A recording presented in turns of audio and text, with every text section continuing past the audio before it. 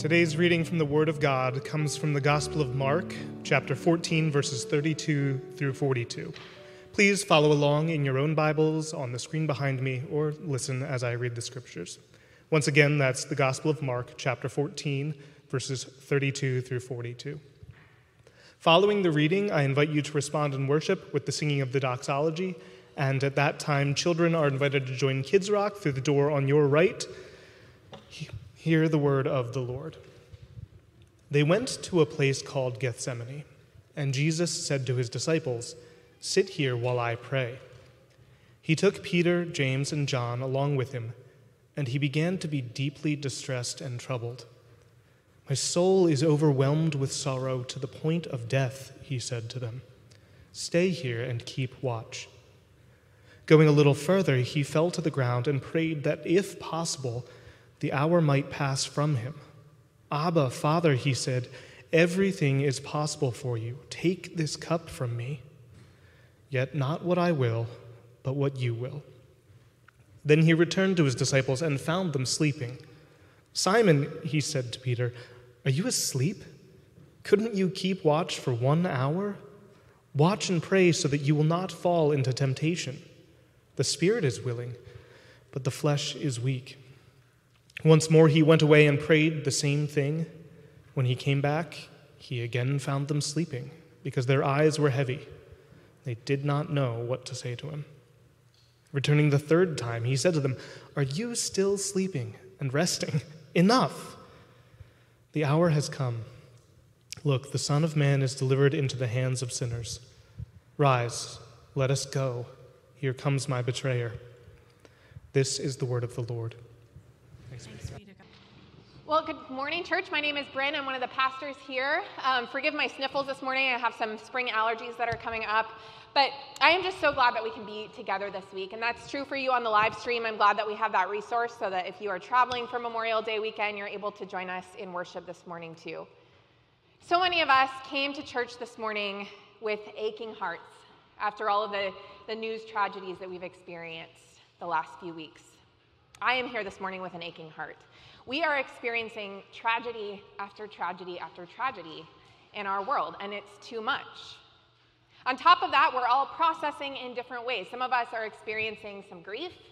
Some of us are experiencing some anger. Some of us are just exhausted. Some of us are feeling uncomfortably numb, as one high rocker put it. We don't know what to say to our kids. We don't know how to move our society forward. So this morning, before we go into solutions as a church, we're just going to start by lingering in some lament. We'll move into hope and an invitation this morning too, but first, lament. I had a different sermon planned a few days ago, but I thought we need to spend some time just in prayer and in lament. I'm not going to start my sermon with a joke or a metaphor or a story like I typically like to. I just want you to know that I'm glad that you're here. I'm glad that you are turning to God with me this morning. And before we go into our time of silence, I just wanted to give you a few notes about what to expect from our sermon this morning. I'm not going to spend some time talking about statistics. I'm not going to go into details about what has happened the last few weeks. I'll mention some of those things, but not everyone is ready to be confronted with those details right now. But we are going to take a break from our Acts sermon series. We're going to talk about grief and pain and hope. But I want us to be gentle with ourselves and with each other today as we continue to process some difficult things. If any of it feels like it's too much for you and you need a minute to yourself, we have opened the parlor, which is in the room over here to your left. I won't be offended if you step out, and we want to keep that space just quiet. So if you go in there and there's other people in there, I would encourage you to just nod at them and then let them have their space as well. I put some Bibles, some adult coloring pages in there if you like to process through artwork. For some of us, having something tactile in our hands as we process and listen is grounding. So we have a basket of fidget toys in the back at the table that says Connect, and you're welcome to grab one of those in the moment of silence in a few minutes if that would be helpful for you. We are all in a different space this morning about what we need. Some of us are feeling a lot of grief, and we need to just stay there for a little bit. Some of us are ready to move into some action for change in our country and in our world. And so this morning and over email later, I'll offer some suggestions for both. I'll offer some suggestions for how to engage in lament and some resources to take a next step towards action if you're ready for that. Wherever you are, Whatever you brought in today, this morning, be present to it. Be gentle with yourself. Invite the Holy Spirit to speak to you in that place, even in that exhaustion or rage or fear or grief or numbness. Whatever you brought in, God is there with you. After the service, a few of the other pastors and I are going to be in the parlor. Pastor Jean will be helping with the craft for those who want to do that, the craft time. But if you'd like to just share how you're doing and have some space to pray, a few of us will be in the parlor to meet with anyone who would like to. So right now, let's just take a minute, close our eyes. Let's be quiet. Grab a toy in the back if you need one. Just take a second to notice how you're feeling. What did you bring in with you this morning? And offer your mind and your heart to Jesus today. I'll open us with prayer in a minute. Lord God, we come in, like Susan and Pastor Jean said, with so many different feelings and emotions, sorrows, sadness, some of us hope this morning. And we know that you have felt everything that we are feeling. And so we offer those feelings to you right now. We pray that you would speak to us in those places. We ask for a fresh invitation to be part of your story this morning, that you would lead us where you want us to go. We love you, we trust you, and we worship you through this time. Amen. Well, there are no words for cultural moments like the one that we find ourselves in. I am trained and paid to write and speak words, and I didn't have any good ones this week. And when that happens, I like to turn to the Psalms, or I meet Jesus in the Garden of Gethsemane. And the garden is where God met me this week. I have this painting of the Garden of Gethsemane hanging in my office so that I can look at it anytime I need to meet Jesus there. The garden is a very special moment in Scripture. So if you brought your Bibles, I would invite you to open up with me to the Gospel of Mark, chapter 14. We'll start at verse 32, the passage that Andrew read for us a few minutes ago. The Garden of Gethsemane. With one exception, the crucifixion, there is no other image that is so reproduced and written about in Christian art and literature as this scene in the Garden of Gethsemane. This scene shows us Jesus at his most raw and unadorned. This is Jesus at his most human. When the story opens, we are in the final hours of Jesus' life. He's just had his final meal with his friends. He's just about to be betrayed and go to the cross. And right before he's arrested and killed, he goes to the garden to pray. And our passage says this. It says, they went to a place called Gethsemane, and Jesus said to his disciples, sit here while I pray. He took Peter and James and John along with him, and he began to be deeply distressed and troubled. That word that we translate as deeply distressed, it's a Greek word, ademonin. Ademonin. And that word doesn't really have a good English translation, but it's a kind of longing feeling. It's a melancholic yearning. It's a feeling of being away from your home and not knowing if you're ever going to get back there again. It actually comes from the word homesick. And it has this hopelessness attached to it. It is a hopeless, grief-stricken longing for something better. Homesick. That's how Jesus was feeling in the garden. And in the Greek, there's a second word for how Jesus was feeling. The first is ademonin, and the second word is the word that we translate in English as troubled, but it might be better translated as awestruck. It was this powerful feeling of being in the presence of glory, in the presence of something divine. This word is only used in two other scenes in the New Testament, and both of them are in this gospel. The first is just after the transfiguration, when Jesus shows himself as truly divine, and the crowds stand there and they're awestruck at who he is.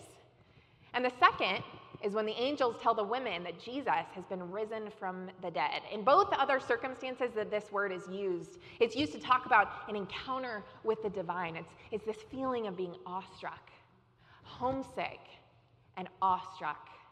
That's where we meet Jesus in the garden. In this scene, Jesus is experiencing this awe-inspiring divine moment that we can never fully grasp or understand. In a way, this scene is profoundly sacred, and it's foreign to us. It's a supernatural struggle that we can never fully understand. This garden is holy ground.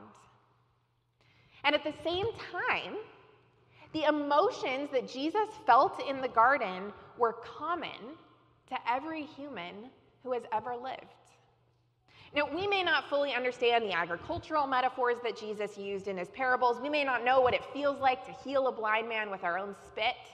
We may not get the divine struggle that he faced as he looked at the cross square in the eye, knowing that it would take his life, but we get homesickness. Now, for the rest of the sermon, I'm going to put some artwork behind me on the screen. There are artists all over the world who have painted this garden scene, but they've painted Jesus in their own ethnicities. Because in some mysterious way, this part of Jesus' story is so foreign to us, and at the same time, we can see ourselves in it. These emotions we can feel with him. This pain we can identify. In this scene, Jesus is fully God, and at the same time, Jesus is every one of us. Ademonein, a melancholic longing, a homesickness for a better world. So many of us, we know this feeling, right? We've faced an incredible personal loss, or maybe we anticipate facing one. We've had a miscarriage, a marriage crisis, a medical issue, some other mess in our lives. Maybe it was a financial setback, a relationship that blew up, a job loss, a betrayal, a death. Maybe we're just feeling actually homesick. We're longing for a place and a people who truly know us, who will choose us. Or maybe the ademonein that we feel comes from looking around at all of the evil that we see in our world and longing for something different, something better than pervasive abuse in the SBC, something better than mass shootings in grocery stores and elementary schools, something better than a Russian invasion in Ukraine, something better than thousands of lives lost to war that we remember and honor this weekend. In our world right now, we feel ademonein. The garden may have been holy ground, but at the same time, it was still just ground. It was still just dirt. The garden was made from the same kind of dust that we came from and will return to, and so was Jesus. Now, at this point in the story, the disciples haven't abandoned him yet. He isn't facing the cross yet. The Garden of Gethsemane wasn't this grand thing. It was quiet. It was intimate. It was the moment before the moments, the calm before the storm. And in that moment, Jesus felt far from home.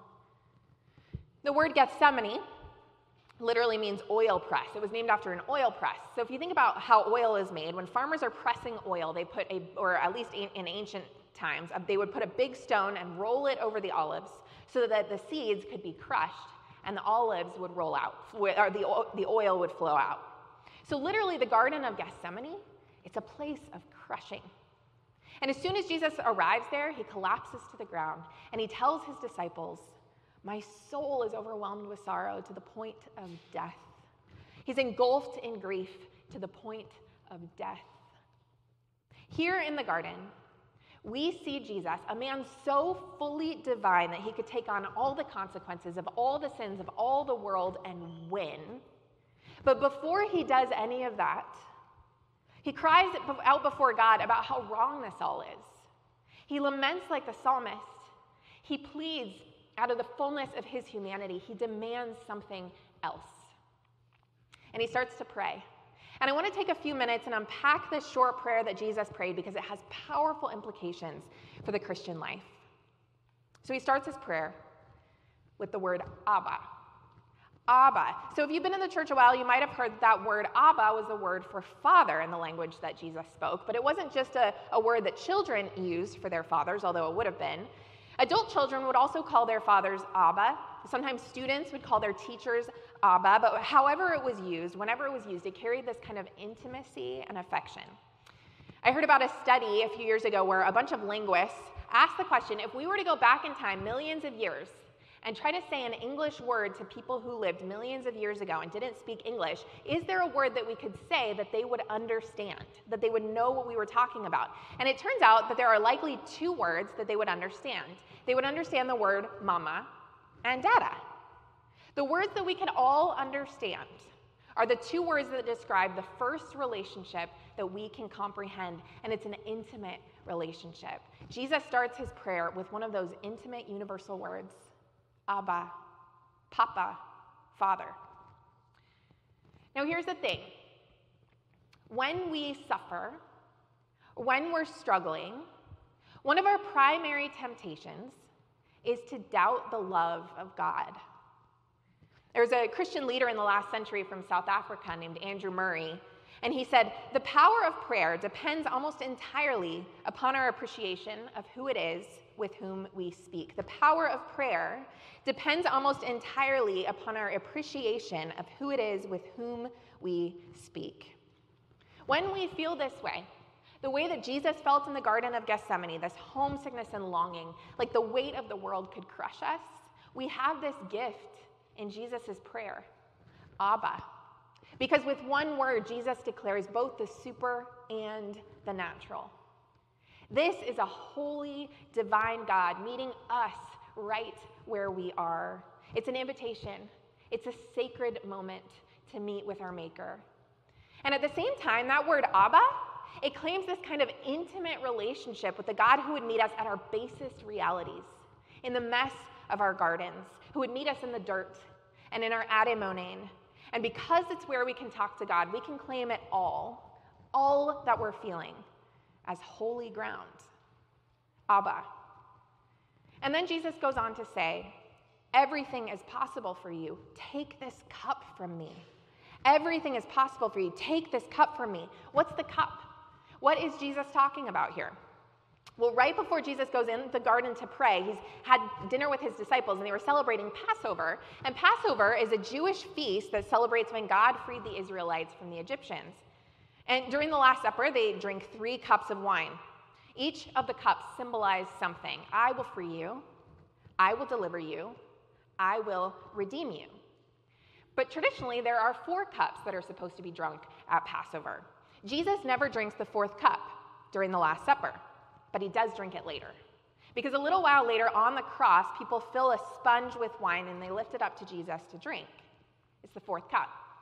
And that one cup symbolizes something too. It symbolizes that completion. I will take you as my people, and I will be your God.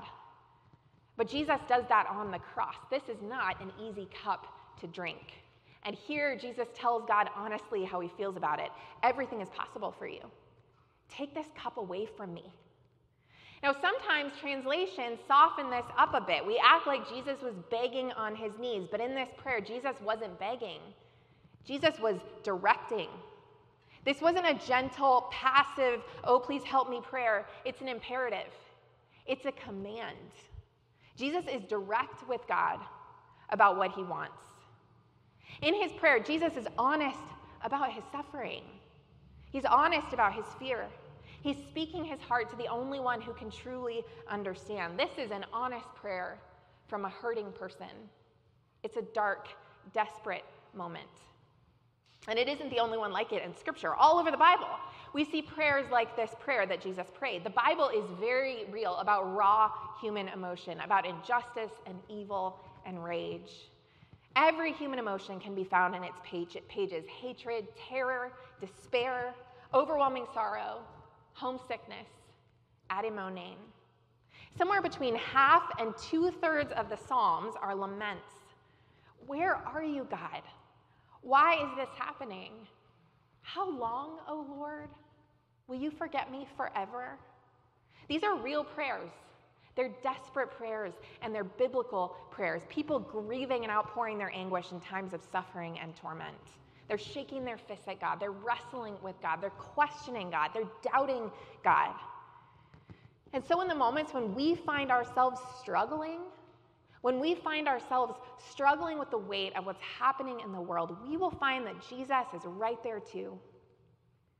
And it's interesting When Jesus prays this prayer, he's actually praying his own prayer. He's praying the prayer that he taught his disciples to pray, the prayer that we prayed earlier, the Lord's Prayer. So let's put the Lord's Prayer back on the screen. It says, "Our Father who is in heaven, hallowed be your name. Your kingdom come, your will be done on earth as it is in heaven." So now let's put the Gethsemane prayer next to it. Instead of "Our Father," it says "Abba, Father." Instead of "Who is in heaven, hallowed be your name," he says everything is possible for you. Instead of "Your will be done," he says not my will, but yours. But when he's supposed to pray "Your kingdom come," he prays the opposite. He says, "Take this cup from me. Your kingdom may be this cup, but I don't want it. I want another way." Jesus violates his own prayer in this moment. It is Jesus at his most human, Jesus at his most like us. So if you've ever felt that way, if you've ever felt the way that Jesus felt in the Garden of Gethsemane, whether it's now or it's in the past or it's in the future, if you've ever felt hopeless or powerless and you're longing for something else, something different, something better, if you've ever felt lonesome or longing or homesick, if you have felt ademonen, you are not alone. And what you are also not is unspiritual. Sometimes moments like these are when we pray our most profound prayers. Dark emotions like that, they don't keep us from God. They can make us more honest, and they can lead us into intimacy with our Abba. I remember about 10 years ago, I was meeting with my spiritual director, whose name is Sue, and she's someone I meet with who holds space for me to process what God is telling me in my life, and she prays with me and gives me feedback on it. And it was a time in my life when I was just hurting and I was confused and I was doubting the love of God. And I remember trying to explain myself, but my tongue was tied and my brain was hazy and I just couldn't really get it out. I thought subconsciously at the time that Christians were supposed to stuff our fear behind blind faith, to whitewash our worries behind Christianese, to keep our heads down, to keep our questions tucked away. And as I clung to that belief, I found that I didn't have anything left to say to God. So I was just quiet. And Sue sat with me in my silence. And eventually she said, "So when you're honest, what do you want to pray?" And I froze.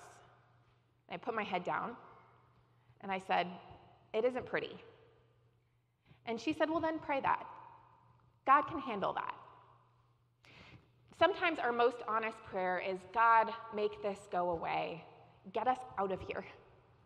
And that can feel really unspiritual sometimes, to yell and curse and rail at God or at the way the world is. But when we look at the pattern of the Bible, this kind of prayer can be a profound act of faith.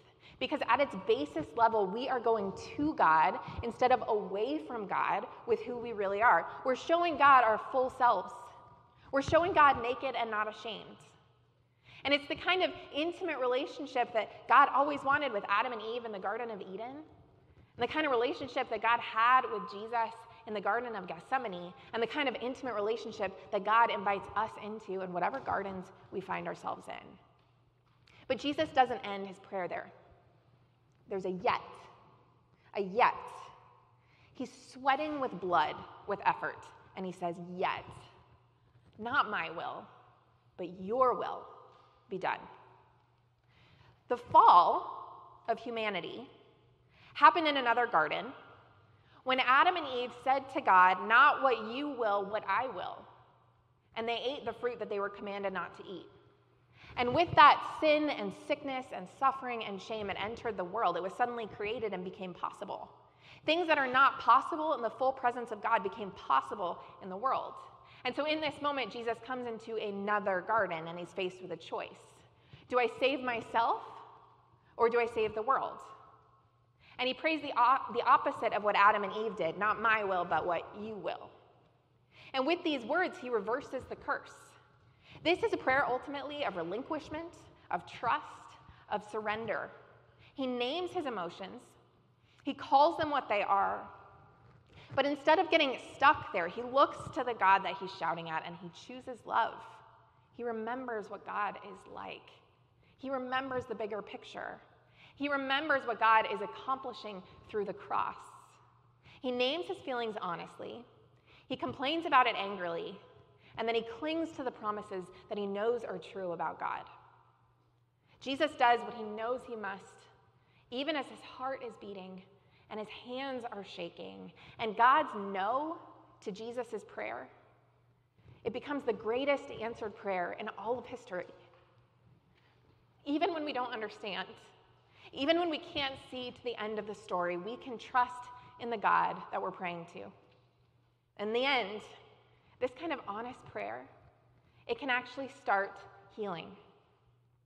As humans, our minds are constantly trying to make sense of the world. So going to God with the parts that don't make sense, the parts that are painful, the parts that are hurtful or confusing, it actually helps us to organize and orient our focus of our life. It anchors us in a Christ who doesn't change. Because as long as I keep hold of God, I know that there is hope in the story.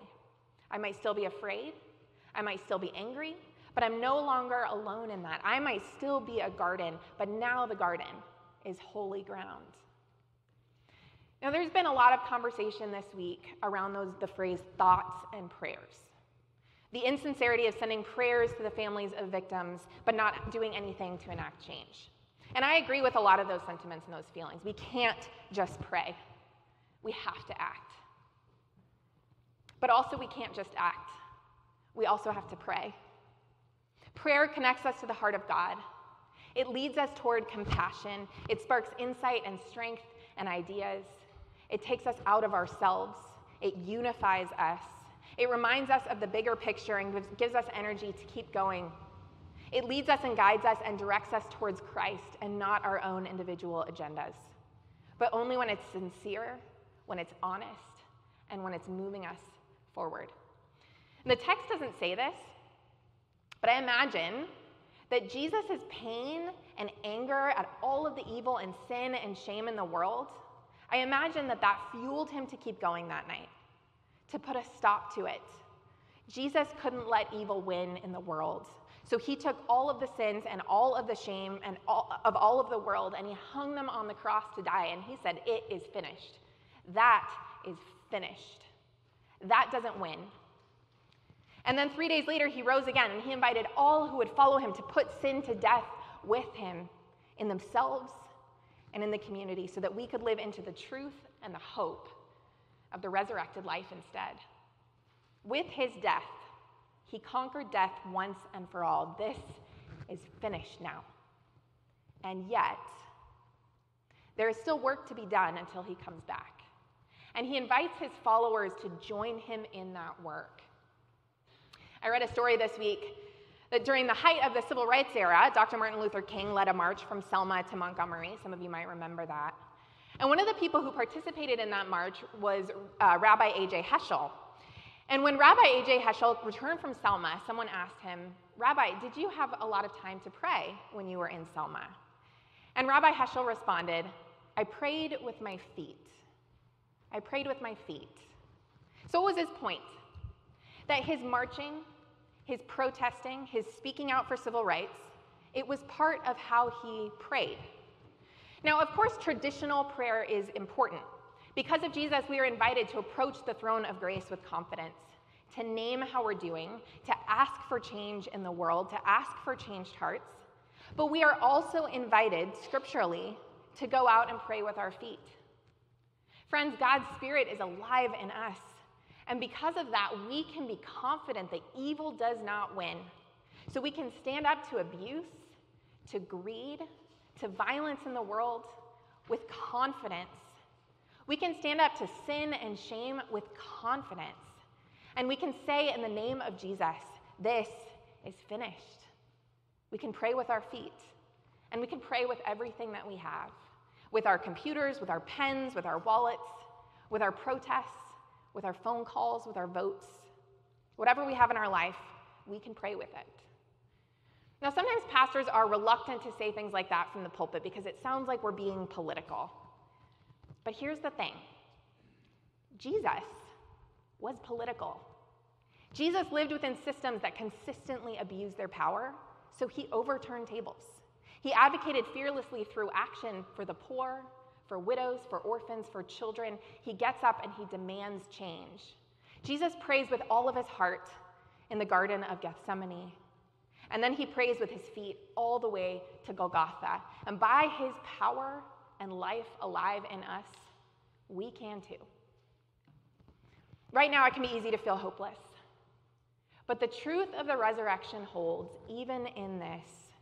And as people who put our hope in the resurrected life of Jesus, we dare to believe in a world made right and in bodies made new and made whole again. The prophet Micah describes the vision of what's to come. He writes, "Come, let us go up to the mountain of the Lord, to the temple of the God of Jacob. He will teach us his ways so that we may walk in his paths. The law will go out from Zion, the word of the Lord from Jerusalem. He will judge between many peoples and will settle disputes for strong nations far and wide. They will beat their swords into plowshares and their spears into pruning hooks. Nation will not take up sword against nation, nor will they train for war anymore. Everyone will sit under their own vine and under their own fig tree, and no one will make them afraid. No more war, no more weapons. Everyone will have enough to eat, and no one will make them afraid." Can you imagine that world? God has called us to be resurrection people and to bring the truth and the hope of that future world into our present. Now, I am not an expert on how to solve all the problems of the world right now. They are too great for me. But I do follow Jesus. And I know that following him means meeting him in prayer in the garden and then going with him all the way to the cross. It means putting sin and shame to death with him in ourselves first and then in the world around us, and to join him in healing a broken world. But let's not forget that the healing of what's broken, it takes time and patience. It's a change that's incremental, and sometimes it's quiet, but without a doubt, it's happening. Church, look around this room. When I think about this room that we are worshiping in, this place is sacred to me because people have been following Christ in this room for hundreds of years, and I'm awestruck when I think about the cultural moments that they found themselves in. People who worshiped where you're sitting lived through civil wars, civil rights, world wars, women's suffrage, the Emancipation Proclamation, the Great Depression. And we have stories up in our archives of the ways that our church fought for biblical justice, how they stood up for the oppressed and the marginalized, how they prayed and they preached, and how they fed and they clothed. Let's continue that story. Hopelessness is easy. Despair is easy. But we can commit to the discipline of hope, and we can keep following Jesus into the hard places of the world and see resurrection there too. So what do we do with all of this? Some of you need to spend a little more time in the garden right now. You need to linger on lament. You need to be honest. You need to grieve. You need to rail. You need to demand a different world. Jesus will meet you in that place. He'll hold you there. He'll lament with you there. He'll cry with you. Stay there as long as you need. You are right where you need to be, and you are doing enough. Others of you are in a different position. You're in a different position to do something active. You're ready to fight for a world where violence and tragedy no longer exist. And Jesus is right there with you. He'll march with you. He'll boycott with you. He'll make phone calls with you. But if you're in that place, a few things to remember. First, we have to stay rooted in prayer. Prayer is what grounds us in the power of the Holy Spirit and not our own ideas. Prayer is what fuels us in love. And we can only see lasting healing in the world when we are relying on God's energy alive and at work in us, giving us wisdom and compassion to do the work. The problems are too great for us as humans to tackle them alone and without a power beyond ourselves. Second, you cannot take on every cause. Our church cannot take on every cause. Only God can carry the weight of the world. So if you feel compelled and invited by God to get involved somewhere and start to work for lasting change, I would encourage you to discern with God and with the community one or two areas where you can invest your time and your energy. Discern with God where your unique heart and experience and gifts compel you to serve. And then get really educated on that one thing. If you want to see an end to gun violence or racism, commit to learning deeply about that. If your heart breaks for those struggling with mental health or addiction or survivors of abuse, learn about how to get involved there. All of that work is part of the heart of God and part of reconciling all things to Christ. So spend some time in prayer and ask God how you can play a role in God's story. And be patient. You are not the entire body of Christ. And you may not see all these problems solved in your lifetime. But as a follower of Christ, we all have a part to play. Third, remember, we preached about this a few weeks ago, remember to rest and to play in the midst of it. Our society has a lot of wrong in it right now, but it also has a lot of good in it. And the wrong is not the whole story, and it's not the last word. We have Jesus. And because of him, we have hope, we have joy. We live in a world that God called good when God created it, and it is still a beautiful world. So let's make sure that in the midst of all the hard headlines, we also take a step back, we turn off the news sometimes, and we meditate on God's truths and hope instead. I've shared before, but taking just a 5-minute dance break every day, it helps our bodies work through chronic trauma. And our society has been through a lot of chronic trauma. But dancing tells your brain that you're safe. So it starts to help your body heal when you're in that place, especially when the trauma has compounded. So read the books, make the phone calls, and then take a dance break. That counts as praying with your feet too. If you're on our mailing list, you'll have some resources in your inbox, you probably do right now because I can preach and write emails at the exact same time. So if you check your email, you have some resources in your inbox, both to guide you in lamenting prayer and to take some action in the name of Christ if you are ready to take some steps, and that's not going to overwhelm you in this moment. So let's pray with both our hearts and our feet. So I'd like to invite the band to come back up, and as they're coming up, I'll close with a blessing and adapted prayer by St. Francis of Assisi. Friends, this is ancient wisdom, and it's the same invitation that we get from Christ. Let's pray. May God bless you with discomfort at easy answers, half-truths, and superficial relationships, so that you may live deep within your heart. May God bless you with anger at injustice, oppression, and exploitation of people, so that you may work for justice, freedom, and peace.